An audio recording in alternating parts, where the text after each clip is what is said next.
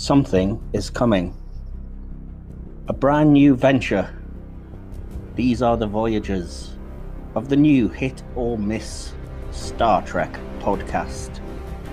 Each week we'll be bringing you guests from around the Star Trek sphere, from Star Trek Twitter, from the life of our illustrious co-host, and from people who have a desire to talk about all things Star Trek.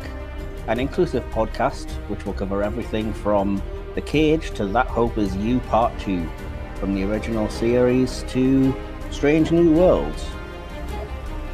And this podcast will boldly go very soon.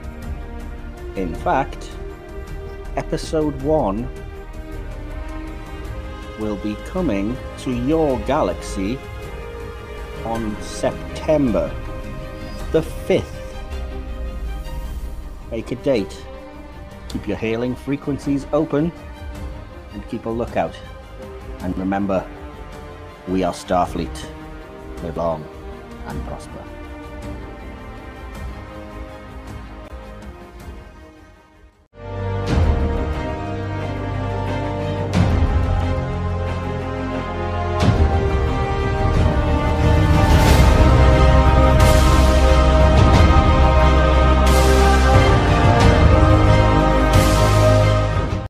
Day in the Marine Corps is like a day on the farm. Hello there, faithful viewer, and welcome to the final episode in this first series of the Hit or Miss Big Screen podcast. If you've been listening, you know that we're talking this week about the movie Aliens, so no surprise there. And you'll know that I'm joined by a very special guest from Thursday the 12th Horror Blog, a blog that both of us started and neither of us seem to write on very often. It's my friend Gary Shaw. Gary, how you doing? Hello, good evening, everyone. Thanks for tuning in. I hope you're all feeling fabulous this evening. I'm very, very well. Michael, thank you very much for the opportunity to come on the show. As I explained, hopefully there won't be too many interruptions, but my terrible 2, which always give me nightmares, are lurking around somewhere. So I'm keeping my fingers crossed for an uninterrupted session on the podcast, but I'll certainly do my best. Yes, you're living the life that somebody of my age should be living. See, I'm just still in the flat alone in your full family mode, so but never mind. I am tonight, but I tell you what, I do envy your peace at times. Let's put it that way. Fair enough. But enough of that. We're here to talk about grotesque horror movies and stuff. So just to give us a very brief outline then, do you remember the first time that you watched the film Aliens and what was your initial thoughts going into it? Well, I'll take you back to the very first time that I saw some of Aliens. So not where I've watched it in its entirety, but where I saw some of it. I think, from recollection, I was probably around about 6, 7, 8 years old, certainly under 10. And what had happened was, on this occasion, I had went over to see my auntie and uncle with my mother. And she had a very big house up in Heaton, I think it was. Really nice house. And every so often, one of my other uncles would go over and spend a little bit of time there, and they'd watch movies and things like that.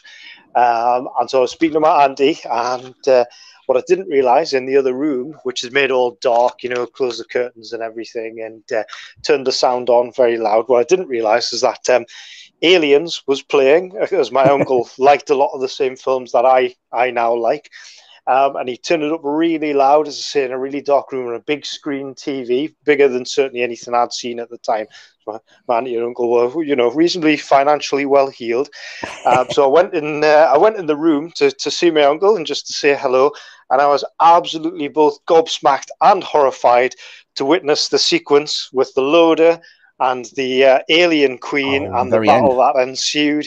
Pretty much at the very end, I saw Bishop ripped in half with his his robotic white blood, spurting everywhere, and I was just lost for words. I don't think I was brought to tears, but certainly I was absolutely horrified, and that moment has stuck with me for a very long time. So when I did get to see Aliens in its entirety, and I must be honest, I can't remember exactly when it was the first time that I saw it sort of the full movie from start to finish. But that moment in my subconscious and my conscious mind has stayed with me a very, very long time. Not just because of the horror element of it, but the sci-fi as well. So the big suit that she's wearing, the load suit, and the fact that the alien gets blasted into space and everything about it. Honestly, it blew my mind completely. And still to think of it now, there's some cinematic moments. I'm a big fan of the media, as you know, whether that games, movies, films, TV, whatever it might be. That moment really stuck with me, and it sort of introduced me to that world and those high concepts, and it was just fabulous, absolutely fabulous. So yeah, awesome. So had you seen that sort of one scene in Aliens before you'd even seen kind of the Ridley Scott original? Then in that case, no, I don't think I'd seen the Ridley Scott original. I think that was sort of my first foray into that world. But most recently, as I mentioned, I have had the opportunity to pick up I think it was the quadrilogy. So I got that. A fantastic box set, and I watched Aliens first of all because I knew that I was going to be coming along and speaking to you about it. So I watched that first, and then I went back and I've watched Alien. So yes, I've watched it out of sequence, but I thought it was more important to make sure that that I managed to watch Aliens first, so we could have a proper little natter about it, shall we say? And so I did. I finished work late one night, got back, put it in. And before I knew it, it was 3 o'clock in the morning, and I'd thoroughly enjoyed sitting down and watching the special edition. And your missus was up with the kids a couple of hours later and kicking you for being up so late. Yes, exactly. Yes, trying to get me to do stuff with the kids when I'd only been asleep a short while, so that was never going to happen. But yes, watch the special edition. Yes. I think the added footage, as you mentioned, I think it is it's the Cameron preferred edit, isn't it? Yeah, well, in the quadrilogy box set, I'm sure you know, but just for the audience, there's a little intro by James Cameron where he says that it's the version he prefers. It's what he would have put out if it wasn't for the fact that the studio had kind of said conventional wisdom was to not make a film that was so long. So they'd asked him to cut a huge amount to get it to roughly 2 hours, whereas the extended cut is 2:35, I think. But he says he doesn't regard the theatrical version as kind of existing or as being his film at all. It's all he very much resents the studio interference about cutting the scenes. And there is some scenes that were cut that I'm sure we'll get to that really the film I think needs, and thematically that aren't necessary to understanding a lot of the deeper points that the film tries to make. But it's just a shame that that wasn't what came out in cinemas. But I'll be honest, I have seen one person and only one on Letterboxd who says that the extended version apparently isn't as good because it's too long and stuff, but I don't subscribe to that. I guess, it's how much you want to invest in the film, because clearly there's going to be a little bit of extra exposition, because certainly what's kept in the theatrical cut is that ongoing ramping up of tension. And there's a lot of things that are cut that actually, as you say, I think certainly add to the storytelling. And it works really well. And certainly if you want to go through those additional scenes, more than happy to do so. But man, just if we're picking on one, those sentry guns, absolutely fantastic. I didn't realize that was special edition only, because there's some that I know for a fact are, but that's one of the ones I didn't realize. But yeah, that is a great scene. Absolutely. Yes. Absolutely, they're talking about all the equipment that they've got, and they don't mention that at the start. And when it turns up, and they've got those, I just think, oh man, it's one of those sequences where you think, because you can see it just ramps up the tension throughout the film, where it makes you think, oh, well, maybe the good guys might make it because they've got this extra bit of equipment. It's only effectively 2,000 bullets, and they go down very quickly when the xenomorphs are hunting you down. So that does give you that one great scene though, which is like, it's such brilliant writing that it's the guns are just kind of railing away into the xenomorphs, and then you find out that one of the sentry guns is down to 10 bullets. 10 bullets. But then you get Ripley kind of saying, well, they don't know that. So exactly. It just becomes one big bluff, basically, with the... Yes. They'll have looked for another way around. They don't know there's only a few bullets left in it. But exactly. Yeah, again, there's a lot of, I think, moments like that where it's all about the tension of, like, how much can we just bluff our way through, or survive by the skin of our teeth and trying to get through. And it's a tense movie, it is. But before we go any further, I should probably, because I did want to get into a little bit about the story of how we connected over this film, which I'm not even sure if you remember, because we've obviously been friends for a long time, even though we sometimes go long periods without talking. We've known each other for well over a decade, I would say now. Yes, absolutely. And we met at university doing an English and film studies degree, and specifically in the film studies part of it, where we were in various sort of movie screenings and stuff on a Monday morning. But instead of a movie, one of the mornings, we were told we were going to do a scene analysis of the sort of visual mise en scène and the language of this one scene. And it's the bop shit scene from Aliens, which they must have played us like 30 times to the point that I now get PTSD as soon as I see Vasquez pick up the kind of big ray gun, and I'm like, oh, the scene's coming. Oh my God. We've analysed it so much to death. But, yes, absolutely. Yeah, it does somewhat take away from the magic of cinema if you're looking at something with a particularly critical eye over and over and over and over, as I'm sure the viewers can well imagine. If they've not had that experience, I strongly recommend against it, especially for a film you particularly enjoy. Yeah, absolutely. And looking back at it now, I can see why we did that. And again, I might get into that a bit later, because it does set up an awful lot of stuff, and I get that it's important, but it's just the fact that it was drilled into us so damn much, so many times, and it was like, what am I looking for that I'm missing? I think I've analysed every inch of the screen, but yes, absolutely. But it did lead us to us memorising like every bit of dialogue of that scene, and for about a solid year, I think afterwards, just walking around uni campus, giving it like one express elevator to hell going down, Marines on the ready line, and just the various bits like that. I mean, that sort of takes us nicely back to talking about how the tension is really ramped up, because you've got these characters, a lot of machismo, a lot of posturing, and very quickly they find that they're completely overwhelmed by an enemy of the type that they've never faced before, And you see that in particular, the way in which Hudson reacts, how very quickly he realizes, possibly in a way that the others don't, that actually it is almost completely hopeless. Yeah, I think there's a bit of that, but there's a bit of like there's a few moments of what I think could be classed as cliches, but that I don't really mind, and Hudson's the biggest one, because again, I'm not sure if it's in the theatrical version, but it definitely was in the special edition, where he's like, I was 4 weeks away from retirement, man. Just to bring us back to something then, talking about kind of the scenes that are important, I think, via the special edition.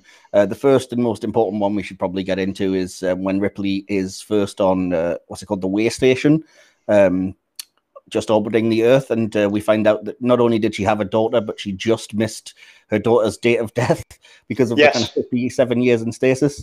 Yes, absolutely. Which, of course, brings us to a nice counterpoint when she then takes the figure of the mother for Newt later on in the show.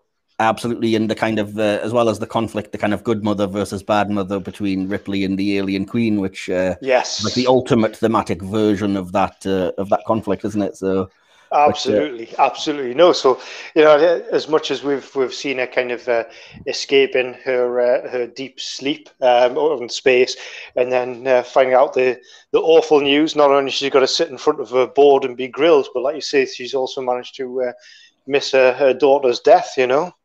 Yeah, which I think, like I said, I think the fact that she has the daughter is a really important thing. That it's a shame is cut from the theatrical version. Yes, she even brings it up to Newt in a scene of them bonding later. That's not in the theatrical cut. When she's kind of tucking Newt into bed and says she had a daughter, but she's and then she says, "Oh, she's no longer with us" or something. And Newt, being very blunt, is just, "You mean dead?" Yeah, but yeah.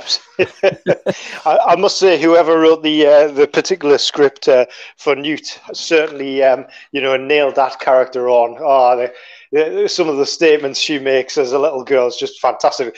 I can see exactly the same bluntness in my daughter, who's probably not a dissimilar age.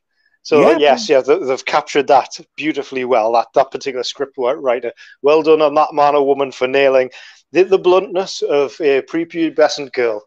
I believe it was probably James Cameron as the credited writer, but it could have been Galen, Hurd producer, or anything. But as a little sort of continuation of that, I did notice that at the start we do get that kind of cliche horror moment when Ripley is imagining that there's an alien chest burster or an alien inside of her that's about to come out, and it's the kind of horror mislead because it ultimately turns out it's a nightmare. But one thing that I did take note of this time is that in the nightmare, the alien is coming from her stomach and not from her chest, which kind of feeds into the theme of maternity, I think. And I think that's the deliberate choice on their part to kind of like, she's kind of, I guess she's scared of her own maternal instincts, but also that's a nightmare because of the whole death of her daughter and stuff that would have been cut out. So I think that's a great choice by Cameron, I think, in that particular scene, definitely. Yeah, absolutely, and it's the foreshadowing of the threat later on as well, which I think is really important. You know how quickly things spiral into a very dark and dangerous place for pretty much everybody. That's in all of the crew and Ripley and everybody that ends up going back to the planet. And the horrific scenes that they then face. Absolutely. But as you said, basically you hinted at it there. What it also does is these scenes kind of revisit the first movie because it's 7 years between these two. So there may be people that haven't seen it or just aren't that familiar. So again, it's nice that you get exposition, but it doesn't seem like it's just exposition because it's kind of framed as Ripley's board meeting and of her being chewed out about, which again, it's beautiful because it gives you Ripley's character, like, I'm sick of all this kind of crap and I don't want to be chewed out. It gives you the company's motivation because they're all entirely like, well, that was $1 billion spacecraft or whatever. But it also fills you in on these other crew's lives that were lost. There was one of these creatures. Ripley flushed it, as you said. You like the line for flushed out the damn airlock or whatever. Absolutely, yes, fantastic. And having had the displeasure to sit in not dissimilar meetings, I can honestly say that is very much how some of them go. So again, a very well observed scene, shall I say, and say no more on the matter. Absolutely, but it does bring me into the kind of the company's plotline, I guess, in this movie, because there's part of me that thinks, is it a little bit basically just copying Alien? Because obviously we had that the same time around. They were the ones that programmed Ash and they did want the creature and stuff. And part of me is like, is she kind of dumb for trusting Burke in the first place, or was it not about that? And it's a slight criticism, and it's not something that I hugely mind because I like that it feeds in later to the rather on the nose line about, I don't know which species is worse. You don't see them screwing each other over for a damn percentage or whatever. But, it's kind of good that it's there, I think, because it's part of the theme of like the monsters can also be people. Something that I know is popular in like The Walking Dead and stuff nowadays. It's like it's not just straight horror from the obvious places. No, that's right. And I mean, the idea of the synthetic humans as well. I mean, literally, it could be the person next to you, and clearly that's from the outset her concern when she's made aware that Bishop is an android, synthetic human, however you want to term it, because of her experiences from the first film, from Alien. Absolutely, and that brings me to another thing I absolutely love about the kind of plot and the writing of this movie is that she's understandably really shook and distrustful of Bishop. And I think the audience is as well. And for the first sort of, let's say, half of the movie at least, he's kind of sinister and a little bit sus. But then the movie subverts it beautifully by the end, so that he's kind of the reason for them all surviving, and he's kind of done the right thing throughout. But again, the scenes kind of all the information's there in that first scene if you want it, because he does quote the kind of Asimov laws of robotics to her and says, I could never do what Ash did because now I'm programmed with the, can't harm a human or allow a human through inaction to be harmed, and the various things that we know from RoboCop are the key directives. But and I mean, if you look at the casting choices, as you say, yes, okay, he makes that statement, but also Lance Henriksen, sort of the physicality that he brings to the role. He's quite quiet and unassuming, but he's got a very distinctive look, and I'd suggest that particular look isn't one of potentially a friendly face. I think he's amazingly well cast for that particular role, especially to initially kind of give that sense of almost of menace. Absolutely. And I was reading that the way that he got that kind of unnerving performance was that he played it as if he was his own 12-year-old self, so that he kind of has that level of both innocence and yet you don't really know kind of what's going on. So it is a little bit kind of sinister because as you well know, kids are kind of unpredictable at times. Oh, yes, yeah. you certainly don't always know what they're thinking, and that's the worry with Bishop. And of course, that further is extrapolated throughout the film series, especially when you look at some of the most recent offerings, such as Prometheus, which kind of explores that idea even further, where the synthetics have their own agenda. Absolutely, but that's a review for another time. So. It is most definitely. It would be an interesting one, though, for sure, because I know Will, my co-host, hasn't even seen Prometheus or Alien Covenant, and I'd love to revisit them. So I do recall them not quite being as good, but then there aren't any as good as these kind of first two. But yes, that's, I think, common accepted wisdom, really, isn't it? So, yeah, absolutely. I mean, for what it's worth, if we're just sort of generalizing here, I really quite liked Prometheus. I really liked the high concept stuff. Yeah. I thought the CG was particularly effective. I liked the way it introduced the engineers. Wasn't really massive on Covenant. I thought that was a bit of a down note after some of the heights that Prometheus reached. And weirdly enough, I'm the exact opposite. I really didn't like Prometheus, and I was completely on board for Alien Covenant. So it's kind of, yeah. But I think that's the thing, is those movies are so weirdly divisive in that way that I don't know if you can find anybody that either loves or hates both of them in equal measure. But either way, I think it's probably safe to say that Ridley Scott's intention slightly kind of failed, because there's no real unified sense of a logical prequel to the first Alien, and it's generally not accepted that either are as good. Unfortunately, it kind of does tarnish the legacy, and I do kind of see that as kind of it kills the mystery if you want to find out where the aliens come from, because it's not quite as horrifying when you know, isn't it? So, well, no, that's right. The idea, the concept behind the alien, something unknown, and particularly with the xenomorph thing, something unknowable as well. It is so alien, so almost incomprehensible to us that is what drives the fear. So, like you say, if you explore that backstory too much, you remove some of that from the shadows, don't you? Bring it into the light. Yeah. Is it horrifying anymore? Well, yes, it can kill you, but is it truly scary? Yeah, exactly. I think it does. It takes away some of that horror of the unknown and the all the things that I think work in those first two movies, because it represents so much on a weird, like, what's the word, like subconscious level. Like, it could represent fear of everything from sexual organs to the weird sort of melding of flesh and machine to regular just life, bugs on this planet, or anything that could be seen as a threat, and you kind of take all that away when it turns out, oh, it's just a thing. I just can't get on board with this idea that everything needs an explanation of it's come and seeded from somewhere. But anyway, like I said, it does vaguely bring us to another scene that, again, I'm devastated was cut from the theatrical version, because it's so important, which is the scene of the colonists being sent to discover the ship from the first movie. Yes. Because there's such a lot going on here. First of all, just as a random aside, the captain of Red Dwarf appears in this scene, which would otherwise have been cut, which was weird. Yeah, like the guy in charge of the colony is the captain of Red Dwarf, Captain Mac McDonald or something. And I was so just like taken aback by that. He's the guy that has the exchange that appears later in Terminator 2 about, I don't ask because they just keep saying, don't ask if I ask, and then it comes up the chain. But it does basically, that scene also very importantly reveals the name for the first time of the company, Weyland-Yutani, building better worlds, etc. But it also reveals that the finding of the alien ship and the eggs and stuff was not an accident. They were sent there by the company on company orders.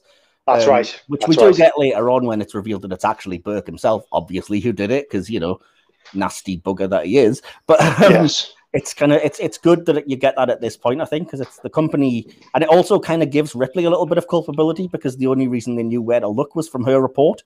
So again, it's not just like in the theatrical version, it could come across as a complete coincidence, like, oh, they just found it exactly as Ripley was found, but it's kind of a cause and effect kind of thing, where it's like, no, it's found because Ripley was uncovered. So I think that's important. Yeah, absolutely. The fact that they've cut that is a little bit strange, because why would they have gone to that particular spot and then identified that particular issue? In fact, the massive alien spacecraft. So definitely a bit of a strange editing choice for whoever deemed the theatrical cut was worthy to be put out. But I completely agree with you. That's a horrifying moment when you initially see, you see them going out to that spaceship. You think it's not going to end well, and then you get the cut.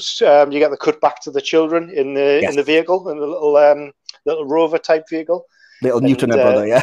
yeah, Newton, her brother, and she makes a comment that they've been a long time. And I just thought, that's a great, again, foreshadowing, sense of foreboding. They've been away a long time. They're exploring what is essentially an alien spacecraft. It's not going to go well for them, is it? Let's be honest. No, but I love that. Again, that's kind of a sort of very horror movie moment as well. Firstly, it's good that it's our chance to see Newt's family, which wouldn't have appeared in the theatrical version. Whereas now we can kind of see what happens to them. But I love the fact that you kind of get the jump scare of her mother darting into the cab of the vehicle and then saying, oh, we need help, something's happened to your father, and then he's just kind of spread eagled on the floor with a face hugger attached to his face. And yes, that's all you kind of need to know. The visual kind of tells you everything, as well as Newt's scream. And if you've seen, I was going to say, one of the most impactful parts of that scene is the end sequence there that I've just alluded to. Switches over to Newt, and you've just got that continuous, high-pitched, unnerving, nails down a blackboard moment of her scream, which is piercing. Thankfully, I didn't have it turned up loud, but I guarantee at 3 a.m. I would have woken the rest of the household if I did. It's a good, like I say, I think that's a good horror sequence. And again, it's a shame that it was cut from the theatrical version because to me, it's also a very kind of exploring the haunted house kind of moment. Yes. Where the kind of unseen creatures are the alien eggs that and again, we don't get into it. The scene doesn't show the mother and father exploring, but we get the picture from just a little bit we get of like, oh, you're walking into danger and you don't know the half of it kind of thing. No, so, that's right. That's right. Absolutely. And so then we get introducing kind of the colonial Marines as they try to drag Ripley into it. We only meet the kind of, what's the best way to put this? The rather inexperienced kind of inept lieutenant who's in charge, but he tries to bring Ripley along with the promise that, these are Marines, they're the best, and they'll have your back and protect you. And but she's having absolutely none of it and mentions what I've said here is Chekhov's cargo loader, because it gets a quick reference here when they ask what she's doing for kind of money in a job, and she said she's been loading things for one of the, I guess, on-station companies or something. And then later, of course, we get her showing off that she can use the cargo loader in front of Apone and the various Marines. Which, again, it's set up deliberately so that you don't come to the end of the movie and just, hey, I'm in this thing that you've never seen before. That's right. There's just enough exposition in that sequence where you can see that she's clearly very competent in the role of controlling the loader. With a little the sequence where she's walking in it and turns and she says something along the lines of where do you want me to put it? And it's slightly cringeworthy now with the slightly poor CG they had at the time, but nonetheless it is a very important sequence, like you say, for what does follow later on. I think it's good because a lesser film basically would just have her, a quick shot of the cargo loader or whatever when the ship takes off, and then just have her appear in the last scene, and it would be kind of, where did that come from? But, but it gives you just enough that it doesn't come from nowhere, but it also doesn't foreground it so much that you're like, well, I know where she's gone. She's gone to get the power loader. So it is still a nice kind of surprise when it happens, But yeah. I love all of the model work in this movie. I'm a sucker for the old-timey, this is a bit of a slight detour, but for the old-time kind of models instead of CGI when it comes to spaceships and vehicles and stuff. And I just think the look of the Sulaco is just gorgeous. I'd love like a model ship of it. Because I just think, it's very well done. Even the, not so much the models, they're actual kind of real cars and things that were adapted, but the APC and the drop ship, the sort of the personnel carrier little car thing, they've all been constructed to look futuristic but out of actual things, and I just think they're really, really cool. And on a similar note, the creature effects by Stan Winston, shout out, they are fantastic. Obviously, the alien creatures and especially the alien queen, but again, I'll probably get to that a little bit later when we actually see No, I think some of the visual effects are still outstanding. I think some of them are a little bit of their time, but that's not to denigrate them. I mean, if you look at certain movies like the Ray Harryhausen stuff, that still stands up if you're willing to kind of buy in the visual imagery and the storytelling. And I think there's less of that. I think when you think of the Alien Queen is so impressive that it still baffles me that it is basically just the world's largest puppet. Absolutely. Yeah, it doesn't really seem like it, and yet there's just a ton of people controlling it via various kind of strings and rods and stuff. So Yeah, but in terms of the horror and sci-fi imagery, I think what really stood out to me was a couple of the close-up sequences when they're looking at the alien eggs containing the facehugger. Definitely, and there's a moment where one of them goes slightly transparent, and you can see the facehugger embryo kind of squirming inside.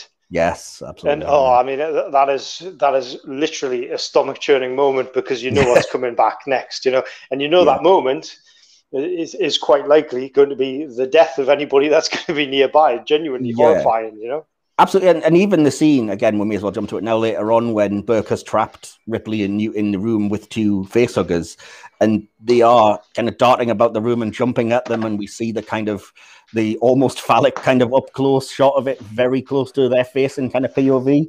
Again, it never seems like, oh, this is just a ridiculous puppet thing that's coming after them. It seems real and scary, and like you said, you're kind of like, it's so close to your face, don't let it impregnate you or whatever. And very, very gross and very suitably scary. And even to a lesser extent, the earlier scene where they first go into the Medilab and one of the huggers is alive, and so I think it's Bishop is just staring at a jar, and then it just nudges the jar and kind of comes to life, and it's one of those kind of jump shock moments of like, yeah.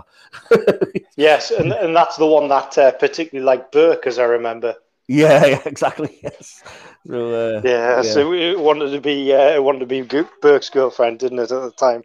Yes, I think in particular the face huggers who are particularly disturbing in Aliens. Obviously, the effect has gone a little bit further than they had in Alien, and that kind of physical display of just the unnatural movement. I mean, I'll say on the podcast, I don't mind. I'm a little bit arachnophobic. I don't particularly like spiders, and I think the model that they built for the facehugger, it has kind of the worst of all worlds. So, like you say, it does have that kind of the phallic thing, that kind of protrusion that would enter the mouth, but it's got the many spindly legs, but it's also got the long tail section as well. And I think, what a design! If you're going to come up with something that was the nightmare of many people, I think they've absolutely nailed that on there. Absolutely. Awful. Well, rather controversially, I did read somewhere that part of the design, I think by H.R. Geiger, he'd said that part of the design was because it was playing into people's fear of,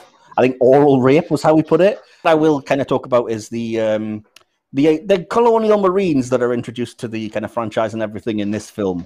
Another kind of James Cameron idea, which he said is because he became fascinated with the Vietnam War when he was doing editing for, I think, somebody who'd done war photography and stuff. And he was amazed by how the American military, with all of these kind of grunts and hard asses and massive amounts of tech and weaponry, could be defeated by these kind of force that could just get through tunnels really well and ambush them. When you know that, you realize that absolutely is what the bulk of the film is, because the aliens kind of representing the Viet Cong that are, they're nowhere near as advanced or anything, but they just happen to know where to sneak around and get you and how to ambush you, and they end up picking off the soldiers. But I think that's a nice touch, and it's a nice touch that they all kind of went to boot camp together, and they've even got an actual US Marine sergeant. The chap who plays Apone was an actual sarge, apparently. So. Fantastic. And I think you can see that, and he's clearly quite a natural at barking out those orders. I mean, you've got the big characters, which I can say from my background, not saying very much, but it's very much like that in certain services backgrounds. You will find people want to be the best or want to be perceived in a particular way. So again, script writing was absolutely nailed on. Characterization, fantastic. Apone as the man in charge, great, absolutely great. Absolutely, and it's good because it's like a lot of kind of horror films and of Cameron's movies. Apone is the character that you're introduced to. Was like, this to be important. He's going to be leading them, and it's such a shock when he gets killed off almost immediately when the fighting starts. Yes, unfortunately, it doesn't go too well for him, does it? No, not so good. No. Yeah. Also, like I said, the fact that the actors they clearly have that thing because they've all been bonding in boot camp, and apparently they were allowed to decorate their own armors and fatigues and stuff however they wanted. So it became a personal thing. And the one thing I will say about this is slight criticism is that the kind of race swapping of the Vasquez character doesn't really doesn't come across so well in the year 2021. No. They'd cast Jeanette Goldstein, who's not in any way Hispanic, and just made her look that way by putting on dark makeup and stuff. And it's kind of like, ooh, that's not great, to be honest, James Cameron. But again, the unfortunate thing is she does a fantastic performance, and the character's great, and it's some really funny lines. You know, the line of "Have you ever been mistaken for a man? No, have you?" The greatest comeback, I think, in movie history, maybe. And despite it being 2021, discussions are still going on to this day around, gender normatives and what's acceptable in society, And I think that was a great comeback, a great line, and a great challenge, and something that still stands relatively well today, even if, like you say, the actress who played it maybe wasn't of that particular background. Yeah, exactly. But that's the thing. I think the banter is the thing that worked really well in this film, because the Marines, like you say, they're all kind of ripping it out of each other, and they're all giving each other a hard time here and there. But it's clearly, it's almost that kind of affectionate way you get with soldiers or bands of brothers. And it kind of comes to a head with "you were always an asshole, Gorman," and then the two of them, united with the hand on the grenade to take out the xenomorphs at the end. So it gives that extra pathos to that scene. And I'm not quite sure why, but that is one of my personal favorite sequences in the movies. That particular ending for them, I just thought, wow, it blew me away, figuratively, because obviously literally for them, but figuratively. When I watched it again, I thought, what a tremendous way to go, particularly for that line. Oh, fantastic. Loved it. I agree. It did. It affected me. I mean, it does every time, but it affected me again this time. And I was like, that's a really powerful ending. And again, well acted and just well delivered. So, yeah. I will skip over the scene that we did at university, except to say that, yes, there's a reason why we studied it. It introduces you to everything. You get a bit of character introduced. It's lovely shorthand. We get every weapon. We get explanations of what's going on. And it gives you your key characters arriving at your kind of horror destination. So, it's important, obviously. I think there's very deliberate pace here, which gives you the maximum tension. I did note that earlier on the special edition, there's a scene that's been restored where before the Marines wake up, it's kind of a very slow pan across the ship, just showing you the sets and things. And I think there is that kind of ramping up more and more kind of speed, which also happens in the dropship scene, because it goes from kind of steady and slow to like a regular pace to we're dropping from the sky at great speed to, we're racing out into danger. So I think subconsciously you're kind of taking on what is that roller coaster ride. So it works really well. Yeah, very much so. Yeah. Remembered primarily because Hicks was asleep. Yeah, yes, but in the special edition extended version has periods where he's not asleep, because it cuts to Hudson explaining and he's awake, and then cuts back and he's asleep again because he's asleep again. Yes, I did see that this time around. Yeah, exactly. But that's a bit of a shame. But either way, yeah. And I do think as well, in terms of building up tension and stuff, I think the music also plays its part beautifully. A fantastic score by James Horner, just off the back of the Star Trek movies, I think 2 and 3, who gives a fantastic, brilliant, horror tense score. Which I always like to mention when I can. So there you go. And similarly, the music suddenly stopping, I think, when they enter the tunnel, and when it becomes just the ambient sound of like wind and dropping water, and that's very kind of horror tension. Very nice. Leave it, pair it right back. So from, as you say, the soundtrack and all of the additional kind of notes and the strings and things and the electronic sounds, all the way back to literally the ambient sound, which puts you right into the moment that those characters would be experiencing it as themselves there at the scene. I completely agree. Absolutely. It's a good way of putting it. Absolutely. Yeah. So then we meet Newt, which is key because that it does give you that kind of, somebody has survived and she's very capable, and it gives hope to the colonists and stuff, which is kind of useful. And of course, on that mention, in terms of Newt, that's one of the things that Ripley states to the Marines, particularly Hudson, when he's clearly having a bit of an episode of fear overcoming him. She says, look, this girl has survived with no weapons. We find all the colonists in one place, obviously, which I think it's a great scripting idea again, that it turns out it's a place where they can't use their weapons, which puts them on an immediate back foot, which is nice. All that planning and preparation, description of the high-powered, high-velocity, high-explosive weapons they've got, all of which cannot be used because you'll explode the damn place to bits. Yeah, and again, in terms of the great lines, I just love well, that's just great. What are we supposed to use? Harsh language. It kind of really ramps home the even though through humor, like, yeah, not great. Absolutely. Yes, suddenly they find themselves in the ludicrous situation of having the weapons and not being able to use them against an enemy that's literally crawling out of the walls. Absolutely terrifying. I was just going to get to that, and I think that's great that that's the first time you see the alien, which is surprising because it doesn't happen until halfway through, but doesn't feel like that. So it's like it's an hour and 12 minutes into 2 hours and 35, but the presence is kind of always there. And then when they do come, it is very much the they're in the walls, kind of like they're in the trees, Vietnam ambush type thing. But it's so well done, the way that the movement of them kind of uncurling and jumping, and the way that throughout the movie they stalk everyone and run up through the ceilings, and it's just really, I think it improves immensely on what the first movie did, and really makes these things seem like a kind of a hideous threat that you wouldn't want to have chasing you. Yeah, it's almost as though it doesn't matter where they are in the complex. You know, the way in which the alien can think about attacking the enemy in this three-dimensional space. They can literally come from anywhere, which again ramps up the tension. And as for the look, you know, you're talking a lot of the backgrounds are kind of heavily industrialized because, of course, it's meant to be a location that's literally terraforming a planet or a planetoid, I think it is. And so half the time when the camera is panning and you know it's going to be a sequence with an alien, but you can't immediately tell because they're so well blended with the environment. Terrifying. Yeah. It's great. It is. It's kind of camouflaged to perfection. So I love it. And I love that, like I said, the way they move and everything. It's sci-fi horror greatness, I think, personified. And I do like it's a geeky kind of deep dive, but I do like that these aliens have the ridges on the domed carapace.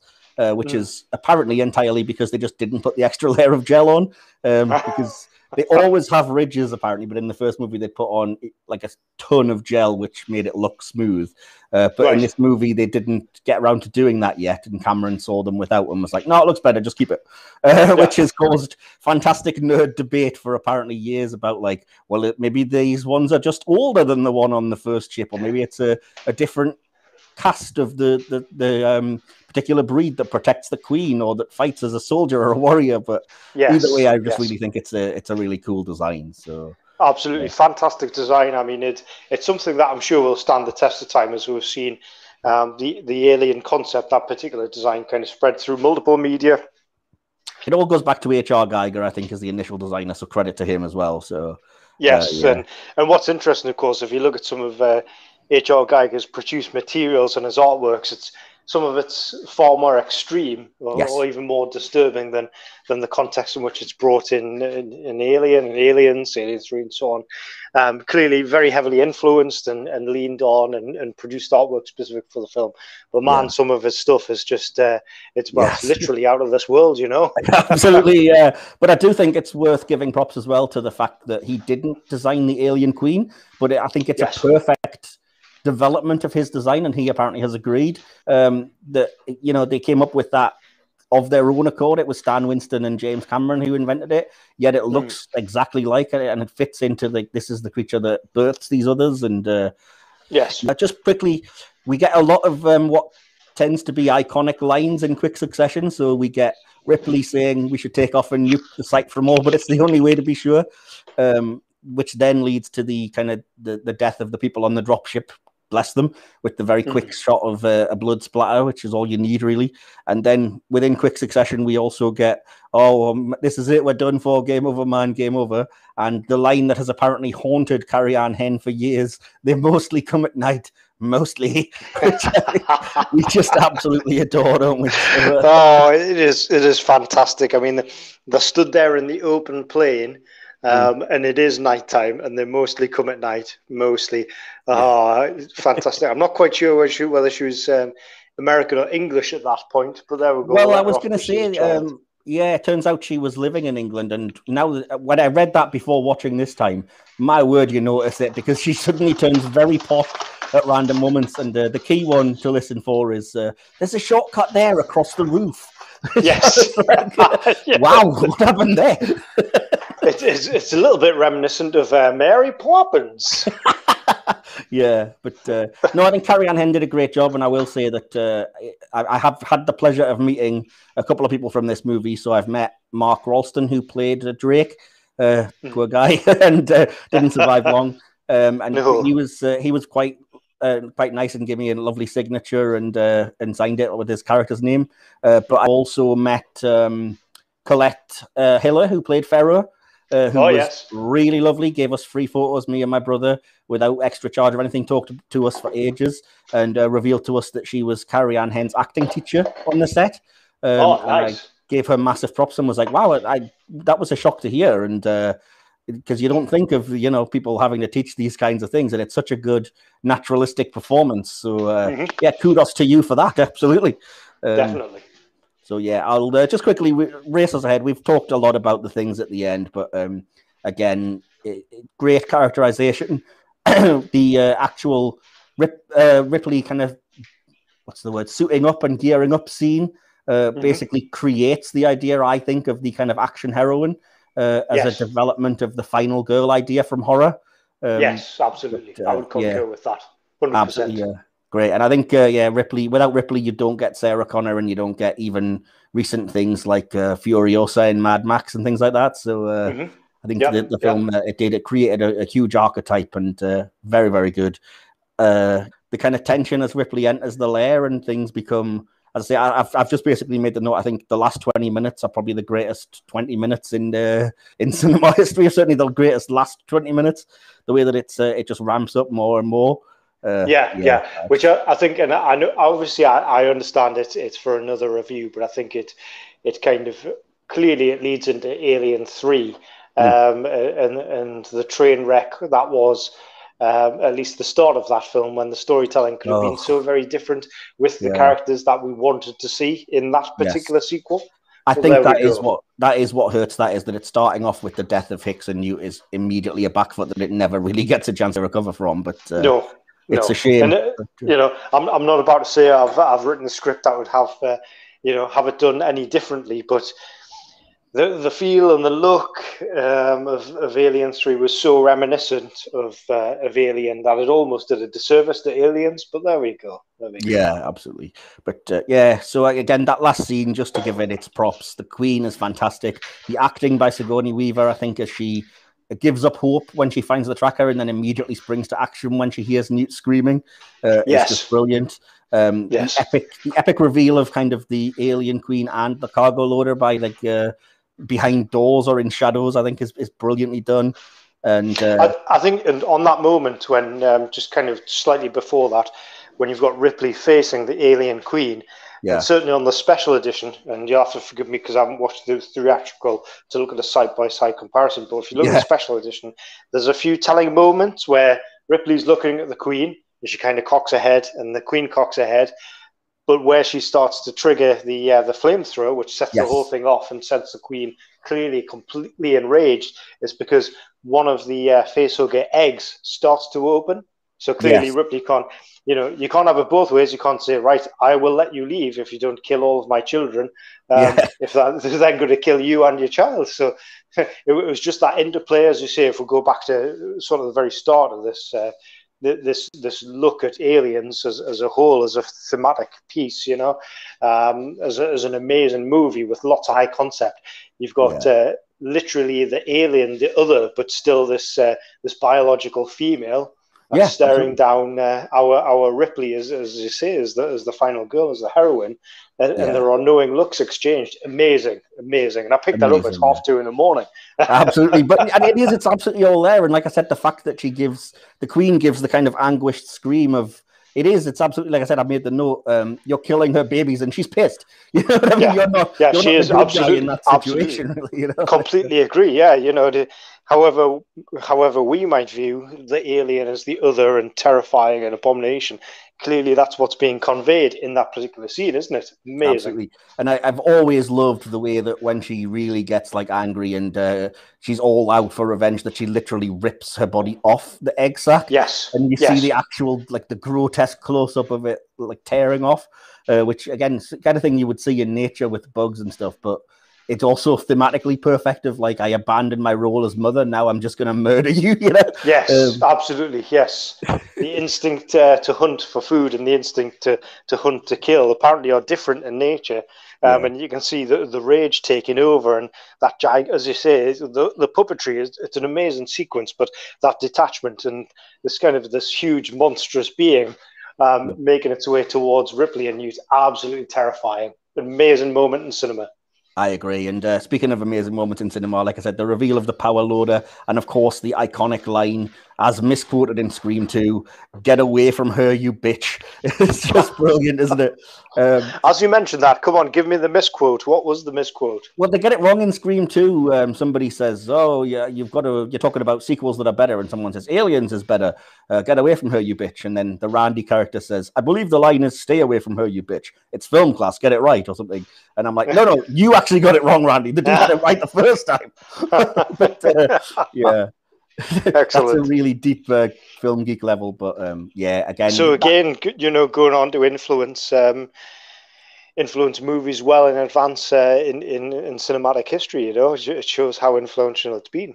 It is, and I mean, like I say, I think it's one of a few films around that era, the 70s and 80s, where sequels were becoming as well regarded, if not better. I think The Empire Strikes Back, The Godfather 2, and Aliens are kind of the holy trinity of like, wow, you can do great sequels and they're not less than what's come before. Yes. Yeah. So again, like you said, the legacy of sequels that could live up to their expectations is there as well. But again, that last scene, everything from, I don't even know how they did it, the action and the scripting of the power loader fighting the Queen and, tumbling into the airlock and opening the door and what half of Bishop rescuing Newt and everything.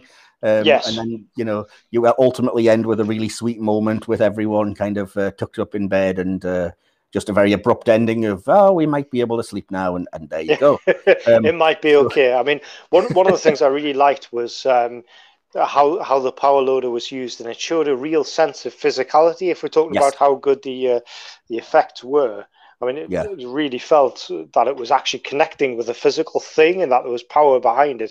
But in turn, that the Queen had real power and real venom. I mean, some of those strikes from the tail, gosh, and as I say, it flicks that first person. You think, oh, bloody hell, absolutely terrifying. the tail, but I would also say the bit that really, soils my pants, shall we say, is when it's getting up in Ripley's face and the sort of, what did Family Guy call it? The little mouth inside of the big mouth starts darting out like a piston at her. And I'm like, as I call it, as it would be in nature, the secondary set of jaws emerges, to give that extra reach in order to kill the prey. But my God, absolutely terrifying sequence, and it's just a culmination of the ramping up of that tension. And as for Bishop lying there ripped in half, well, I'll go back to my recollection as a child. I think it still haunts me now, Michael. I really do. I think it still haunts me now. You think that's responsible for part of your kind of deviance that you grew into? Certainly, probably my obsession with horror in general, and particularly in sci-fi horror, which I do have a penchant for, no doubt. There's something about that unknown, but also the strange biology that could be out there in the stars, shall we say. I'm curious how you as a child kind of took that scene, because it's like milky white, it's not blood. So did part of you not wonder what the heck it was that was going on during that scene? I think all I felt at that moment seeing that was pure abject horror. Yes, fair enough. As literally my blood turned to ice. Well, that's a good, effective bit of work then. So anyway, we'll end as abruptly as the movie does, because again, I know you've got a family life to be heading off to. So we'll. I'd better check what terrors they are going to cause me. I will stick around after you leave and read the audience interaction section. I know it'll be out of order, listeners, but try not to worry too much about that. So what we will do before that is we'll get your conclusion and score, then mine, which will give us an overall podcast score for the movie, and then, as I say, I'll finish up with some audience interaction that I will record solo. But so did you have any last thoughts or anything, or would you like to just spin into a conclusion of what you thought of the movie and then your star rating out of 5? I think my last thoughts, both for you, Michael, and for the audience more widely, is that it is an absolutely amazing cinematic masterpiece, certainly of its time, but also prescient now. Crosses multiple genres, and I just love it. From maybe not from that first moment where I was terrified as a child, but subsequently and since. There's not many films I can really compare it to, and I've probably watched it. I would say certainly in the tens of times, absolutely, and it was still a pleasure even to have watched it just a couple of days ago to refresh my memory on it. So much so that when the DVD paused halfway through and I couldn't quite get it to work immediately, I just rented another copy because I wanted to watch it there and then and keep going. That's dedication. It's just fantastic. It has all the right ingredients. It's got everything I like, and I think it absolutely holds up to the test of time. So. You'll have to forgive me. Are we going out a score out of 10 or a score out of 5? We do star rating out of 5 is the way we do it. Star rating out of 5. Okay. Well, for the theatrical, I will go a 4.5, and for I think the special edition, I will go 5 out of 5. An absolutely monumental piece of cinematic history, worth watching by anybody on a second, third, fourth viewing. Excellent. And just bear with me because I have, as usual, my own very highfalutin, slightly longish conclusion, but I always have it written out because my thoughts are difficult to gather sometimes. So go for it. What I have said is this is a breathtaking roller coaster of horror action that defined everything from the role of the female action star to the introduction of the alien queen to the law. Possibly the best example of what a sequel should do: build off the original, ramp up the stakes enormously, and develop all of that into your own unique story. It's no shock to say that this and Ridley Scott's original are competing for the best Alien movie and for two of the most impactful movies ever made. It's usually said that Scott made a brilliant haunted house horror and Cameron made a great action horror. I agree to an extent, but I think that underplays the horror tropes and ideas that Cameron does execute subtly but brilliantly in what would be his last foray into the horror genre. Expert writing and direction from a master craftsman and auteur, a thrilling story, exceptional acting that more than holds up, and acting, imagery that's become iconic, a great score. Yes, there are some questionable decisions or things that haven't aged well, but that's not nearly enough to dent the sheer brilliance of a film that, for me, just tops even its predecessor. And I also would have given it 5 stars out of 5, and did. So there you go. And again, tremendous. Like you, if you are interested in the theatrical edition, I would say it's at least a half star less good. But Anyway, thank you for joining us. Very welcome. I hope you all enjoyed my exploration of the Aliens movie, and I hope to be back, but in particular for Prometheus, which is one of my current favorite films. I shall certainly mark that down that you are interested in doing that, and we have to do this more often, and maybe just keep in touch a bit more in general. But give my best to the missus and the kids, and take care of yourselves. And certainly will do. Excellent. Thank you very much for having me on board, and I look forward to the next one. No problem. Take care, my friend. Bye-bye for now. Cheers. Catch you later. Bye for now. Bye. Bye. Okay, so it's just me now. We've said goodbye to Gary, and we're just going to finish up everything that needs to be completed for this episode, and thusly for the first series of the podcast. First of all, we'll start with saying what I should have said when Gary was here. Obviously, the average for the podcast is, once again, quite easy to work out. From a 5-star rating from both myself and Gary means that the final score for the podcast is 5 stars out of 5 for the movie Aliens, or at least for the 1990 special edition of Aliens. I think we both agreed the theatrical release would probably be knocked down about half a point each, but make of that what you will. And so that brings us on to conclude matters with the audience interaction section, as we usually do. Again, as I usually do, I put out a tweet and a Facebook message to find out other people's opinions and thoughts on the movie Aliens, and just see, get the audience involved as we've tended to, as it has been a feature that I think I've enjoyed and been finding interesting. So we'll start with the regular co-host Will from the podcast, Will Templar. His review was posted on Letterboxd, but he did make some notes as well. He was supposed to be here, but in the end, life got in the way. He's very busy at the moment with various bits and pieces, and isn't sure he can commit to podcasting and the like. But He did watch the movie, and he did leave this review, so I promised I'd read it out, and I will. And Will says, the movie still holds up, and the final 20 minutes, excluding the final battle at the very end, are excellent. Boasts awesome performances, though I thought Carrie Henn as Newt wasn't just some screaming child on my first watch. Boy, was I wrong. Fails to replicate the original movie's scare factor, opting for action rather than jump scare horror, which resonates with me more in making me crap myself. That and the initial swarm were mostly seen on security cameras and through reaction shots of the Marines. Disappointing. Biggest plus, crisp direction. Biggest downfall, action horror. Will gives the film 4 stars out of 5.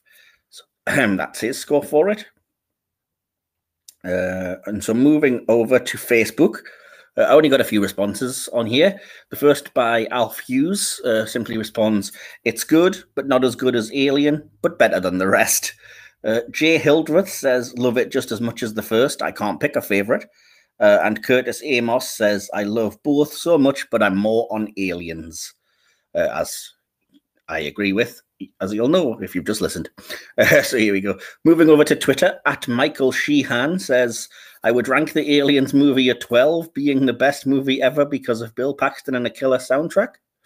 Not quite sure I understand the rating system there, but let's just call it top marks. At Grimlock5 says, probably tied with best in the franchise, incredibly influential to science fiction. I mean, I didn't realize how much the Terrans of StarCraft owe to the humans in that movie. Plus, we get the first real interaction with the entire life cycle of the aliens. Of course, I went over that. At Mr_G Ward says, it's one of the best sequels ever. It adds to the horror of Alien with some brilliant action and a great team of characters. I probably still prefer Alien, but it's very close. After this film, the franchise was never quite as good again. Nor was Cameron. A little bit of a controversial statement, Mr. Ward. I will point out that Terminator 2 came after this movie, but regardless, we'll move on. At Mangler12, regular contributor, says, might be the best sequel ever. Then again, James Cameron never fails for me. It's always the big debate which is better, Alien or Aliens. For me personally, Aliens is better because the character of Ripley is so much more fleshed out, especially in the special edition version, which again, Gary and myself went over. At Herald of Creation says, it is probably the film I have seen more than any other. It defines action sci-fi alongside The Terminator. It isn't just 10 out of 10, it is at the top of all the films ranked 10 out of 10. Very high praise there. Hoopy middle-aged variant Time Lord says, a solid 10 out of 10 for Aliens. It's just above the original for me. All Trek is good, chimes in with, Alien and Aliens are both great films. Can't decide between them which is the best. At Jeff Cockwill, who joined us last week from the MCU Corner to Corner podcast, this time back in with a review for a second week in a row here. He simply says, 5 stars, best film of the series, another Cameron masterpiece.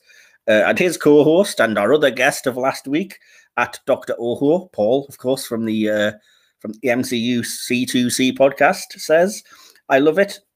I used to rent out the VHS every weekend back in the day so I could watch it again and again and again. And if you're wondering why I didn't just buy it, it was because VHS movies were not cheap to buy unless you wanted a crappy X rental, which still cost £30. Bit of a deep dive into the early days of VHS there, but certainly praise for the movie as well.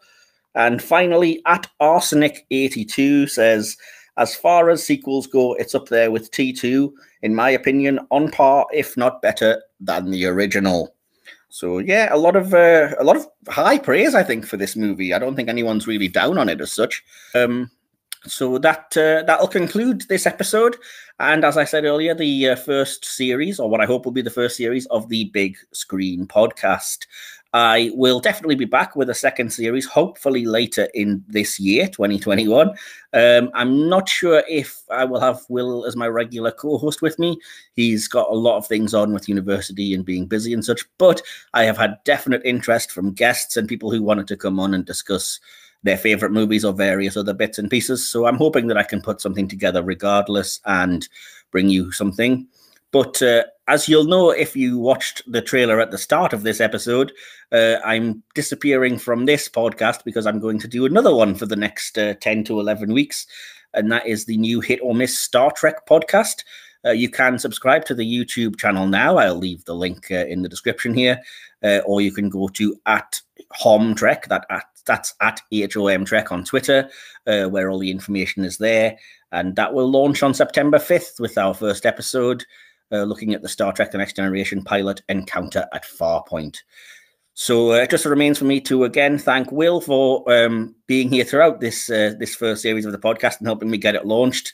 Thanks to Gary for being my guest today. Thanks to all the other contributors and guests from throughout the series. And do go back and enjoy our past episodes. They'll stay there, of course, for your enjoyment. And hopefully we will be together and you'll join us for Series 2 very soon.